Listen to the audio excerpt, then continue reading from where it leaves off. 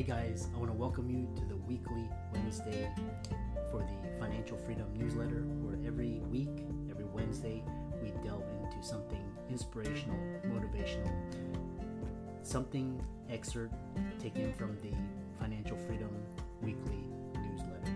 Wherever you are, if you're listening on Spotify, on iTunes, Google, be sure to click the like, subscribe, share, comment. And without ado, let's get into the show. Another day is here, and you're ready for it. What to wear? Check. Breakfast, lunch, and dinner? Check. Planning for what's next and how to save for it? That's where Bank of America can help. For your financial to-dos, Bank of America has experts ready to help get you closer to your goals. Get started at one of our local financial centers or 24/7 in our mobile banking app. Find a location near you at bankofamerica.com/talktous. What would you like the power to do? Mobile banking requires downloading the app and is only available for select devices. Message and data rates may apply. Bank of America N.A., member FDIC.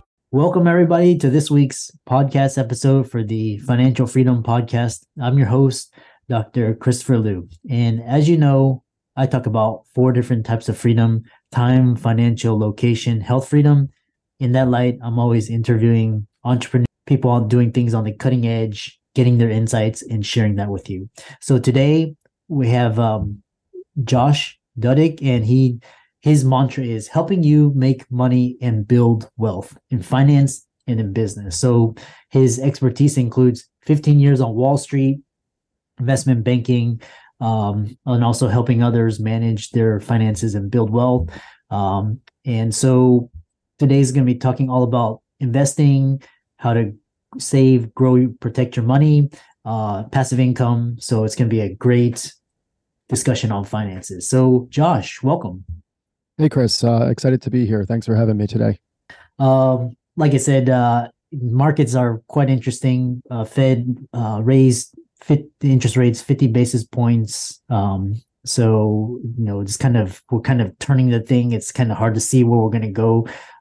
So first thing is, tell us more about yourself and we'll get started.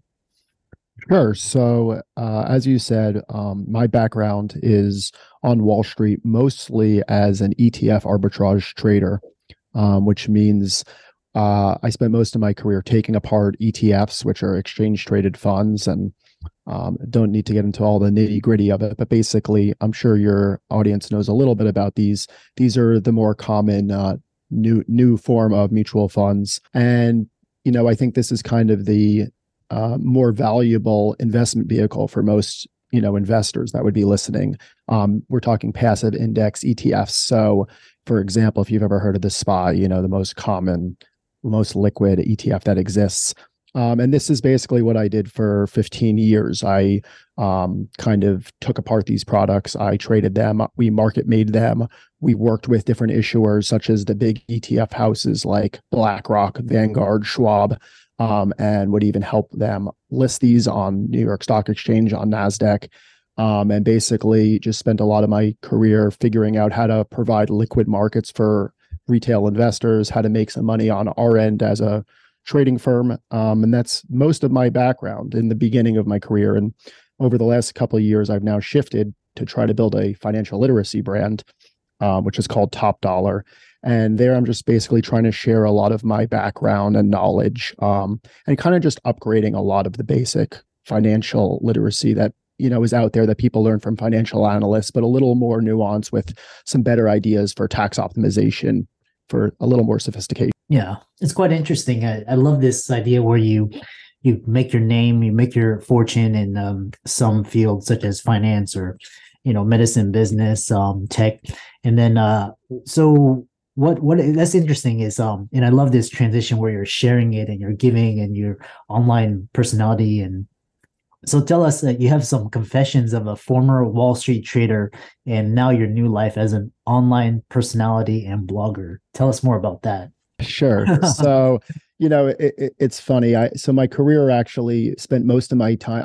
I worked at a bunch of different firms, but I spent quite a bit of time at one firm. I won't mention it by name, but it is actually an international firm. So we were headquartered in Amsterdam, and I lived in Amsterdam for a year and then helped build a New York office for this company. And, it's quite funny when you watch, movies like The Wolf of Wall Street and stuff, because, this wasn't quite the 80s and 90s of the craziest, time, but it was pretty wild, and people are outrageous and they make quite a lot of money and kind of aren't always trying to give back and understand, what the goal is of all of this. And, in my mind, it's always been about kind of, like you said, Chris, like figuring out how I could use a lot of what I've learned to teach others and help others. But I've definitely seen a lot of wildness over my career on Wall Street. It's been a exciting ride.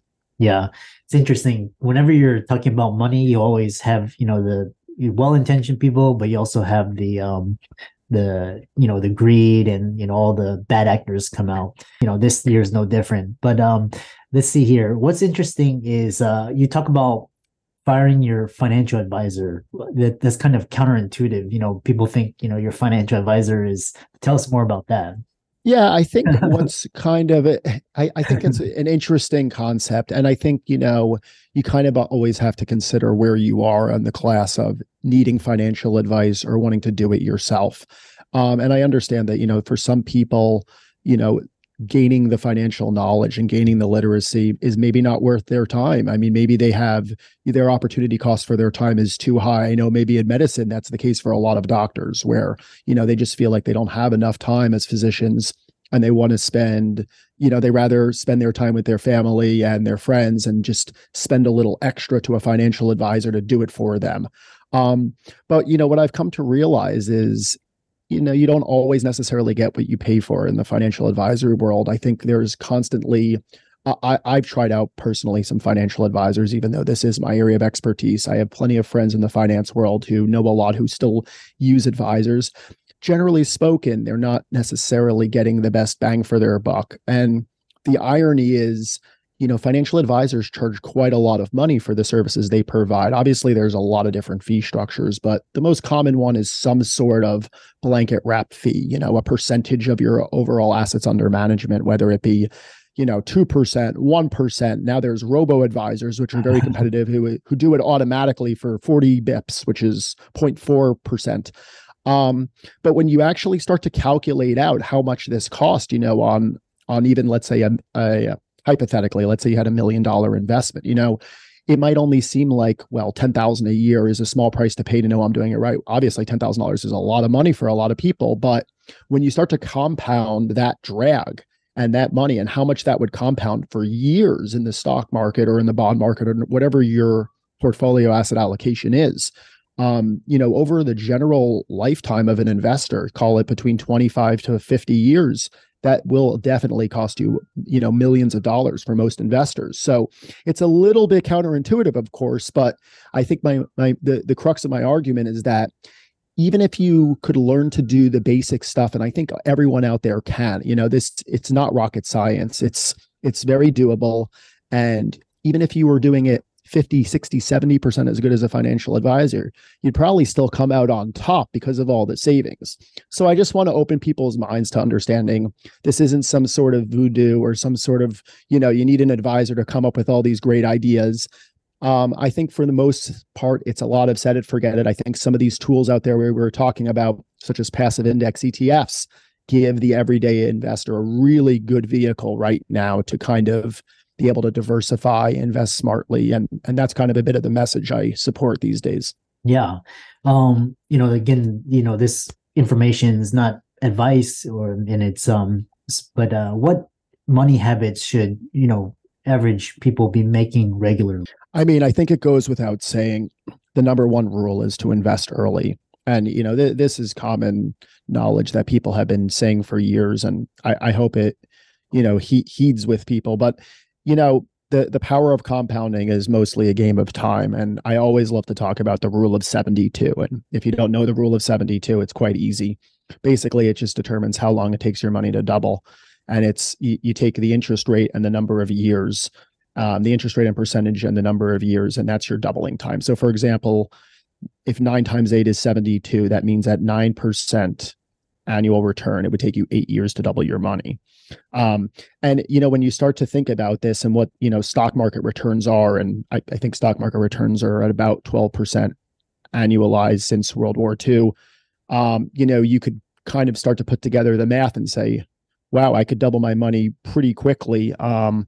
And I think that's just a really powerful tool. So I think starting early is definitely the most beneficial. I mean, there's no, starting at 24 versus starting at 30.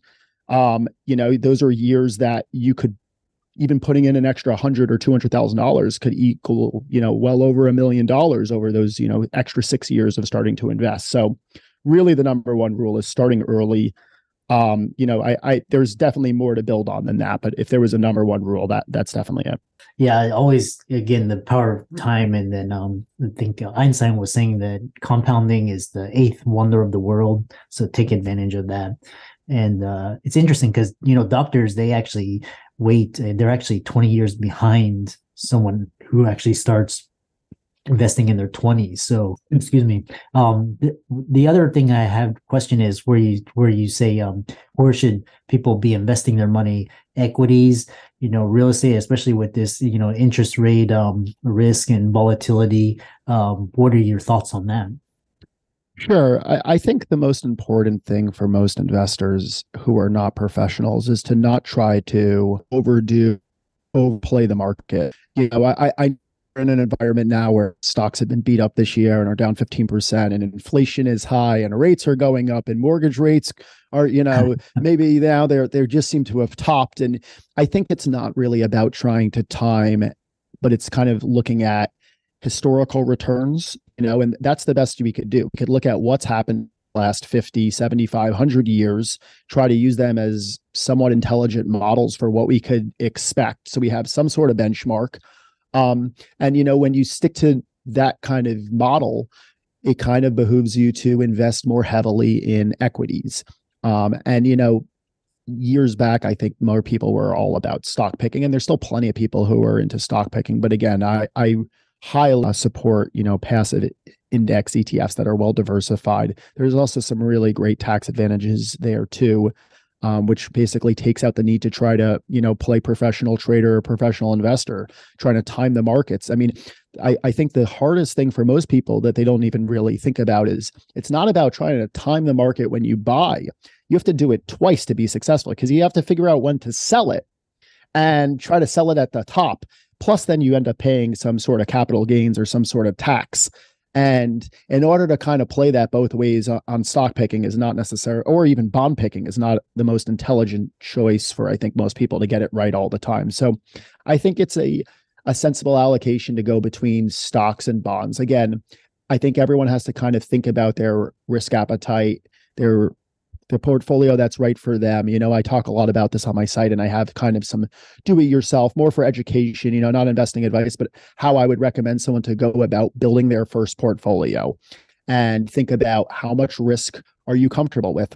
I analyze, the past 7 big market crashes, starting with the financial crisis. We look at COVID, we go back to the Great Depression, just to kind of have an understanding of what really a nasty pullback in the stock market could look like, and how much are you comfortable with, and how much could you take. And then I think you start building a portfolio that's mostly based out of stocks and bonds. And once you get a little more sophisticated, you could look at some alternatives like real estate and some other passive investing products. Yeah, it's interesting because you talk about one thing is this idea where especially coming around, like I said, we're actually turning a corner because we're coming toward the end of the year, and then we're not sure what 2023 holds, and then plus we still have this interest rate. What are your thoughts on the market, the economy, macro? What are your thoughts? Sure. Well, first, the most important thing to understand is the markets and the economy are two totally different animals. Markets do not always do what the economy is doing, and I think that's kind of important to remember and think about going into 2023. A lot of people are nervous about a recession, or technically we might even be in a recession, right? Because a lot of the data that proves whether or not we're in a recession is backdated and lags. So it's quite possible we're in a recession. We're going to be in a recession. Most people have been waving the white flag on recession for the last year now, but I don't think that's necessarily the cause of concern to sell or to liquidate. Again, I don't think anyone should be trying to time the markets, especially on the downside of trying to think that, the markets are going to go way down much lower. We've definitely had a tumultuous 2022. The markets have been down as much as 25% almost. Here we are coming into the end of the year at maybe down 15%. I mean, personally, my feeling is that 2023 will be probably pretty strong and positive for the markets. I think some sectors might perform better than others just because of the nature of this interest rate environment. And that's going to create some interesting lag, because we definitely know from a macro perspective that the Fed's going to be raising rates a little bit. They're going to slow, but they're still full on fighting inflation. And when you have rates still going up and you have projected growth going down, it's not the best combination for the market. However, it's always darkest right before the dawn. And, the best time to ever invest is not when everyone is saying, oh, this market could only go up and you're buying the new highs. When you want to be invested is kind of these days. So I think right now, if you're already invested or if you're not, it's definitely it'll in the long run, you'll look at this as assuming you have a 5+ year perspective, you'll look at this as a pretty smart, sensible time to come in when stocks are kind of priced at more reasonable multiples or valuation. Yeah. Always, it's very important during these downtimes to always, dollar cost average, always be in. And then what you talk about, this timing, which brings us to this question: what is this different? A lot of new investors, they think what you just described, they have to get in at a certain point and get out. What is the difference between investing and trading, and what should someone do? Sure. I mean, I think that the main difference is that investors have to have a long-term horizon. And maybe let me correct that a little bit. It doesn't have to necessarily be a long-term horizon, because savvy investors plan and look at their entire financial goals. And some of those could be short-term goals. You might be starting a family and you might need a home in the next 5 years. But basically, investors kind of look across what their financial goals will be, what their financial needs will be, and they come up with a strategy and a plan, and they decide how much risk they're going to take, where they're going to allocate their assets, whether it be in stocks, whether it be in individual stocks, whether it be in some of these other asset classes we've discussed. And they're kind of in it for the long run. They might still get shaken up when the markets are up and down and they're volatile. But, an investor is kind of looking for the long-term trajectory. Like we were saying before, stocks have gone up, and over the last 75 years, 12%, bond markets have gone up 6%. And, they're looking to ride those long-term trends. Obviously, you could get on or off the train, at the wrong moments or at the better moments. But long-term investors should be way less concerned about trying to time or get in better.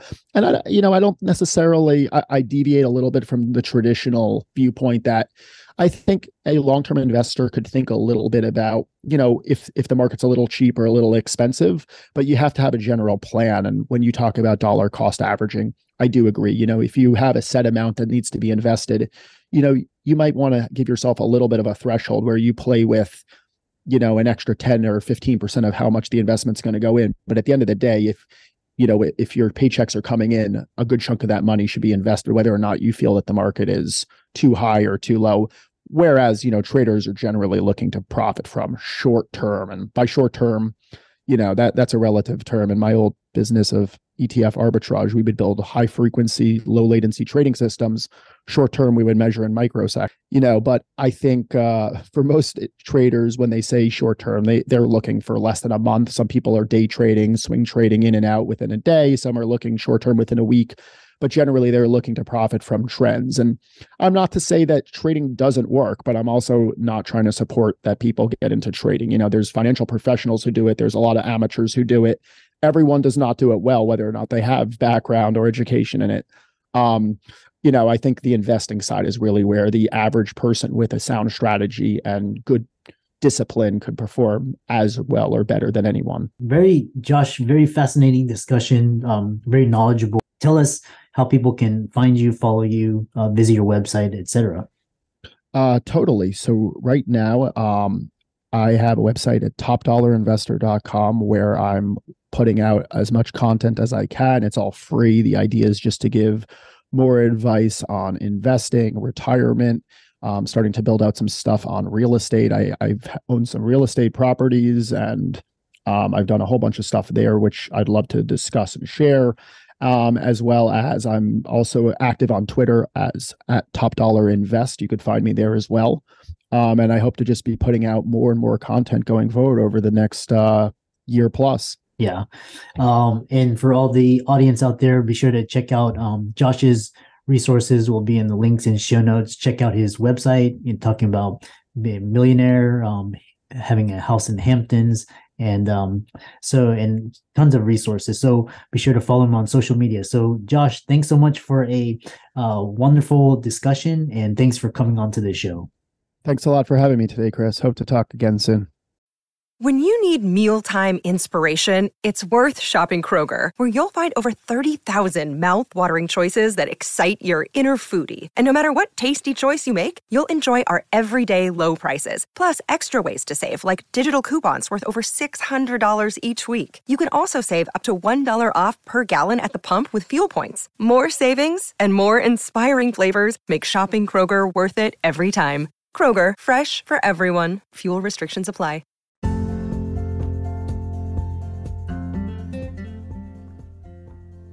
I hope you really enjoyed that wonderful, inspirational, motivational piece.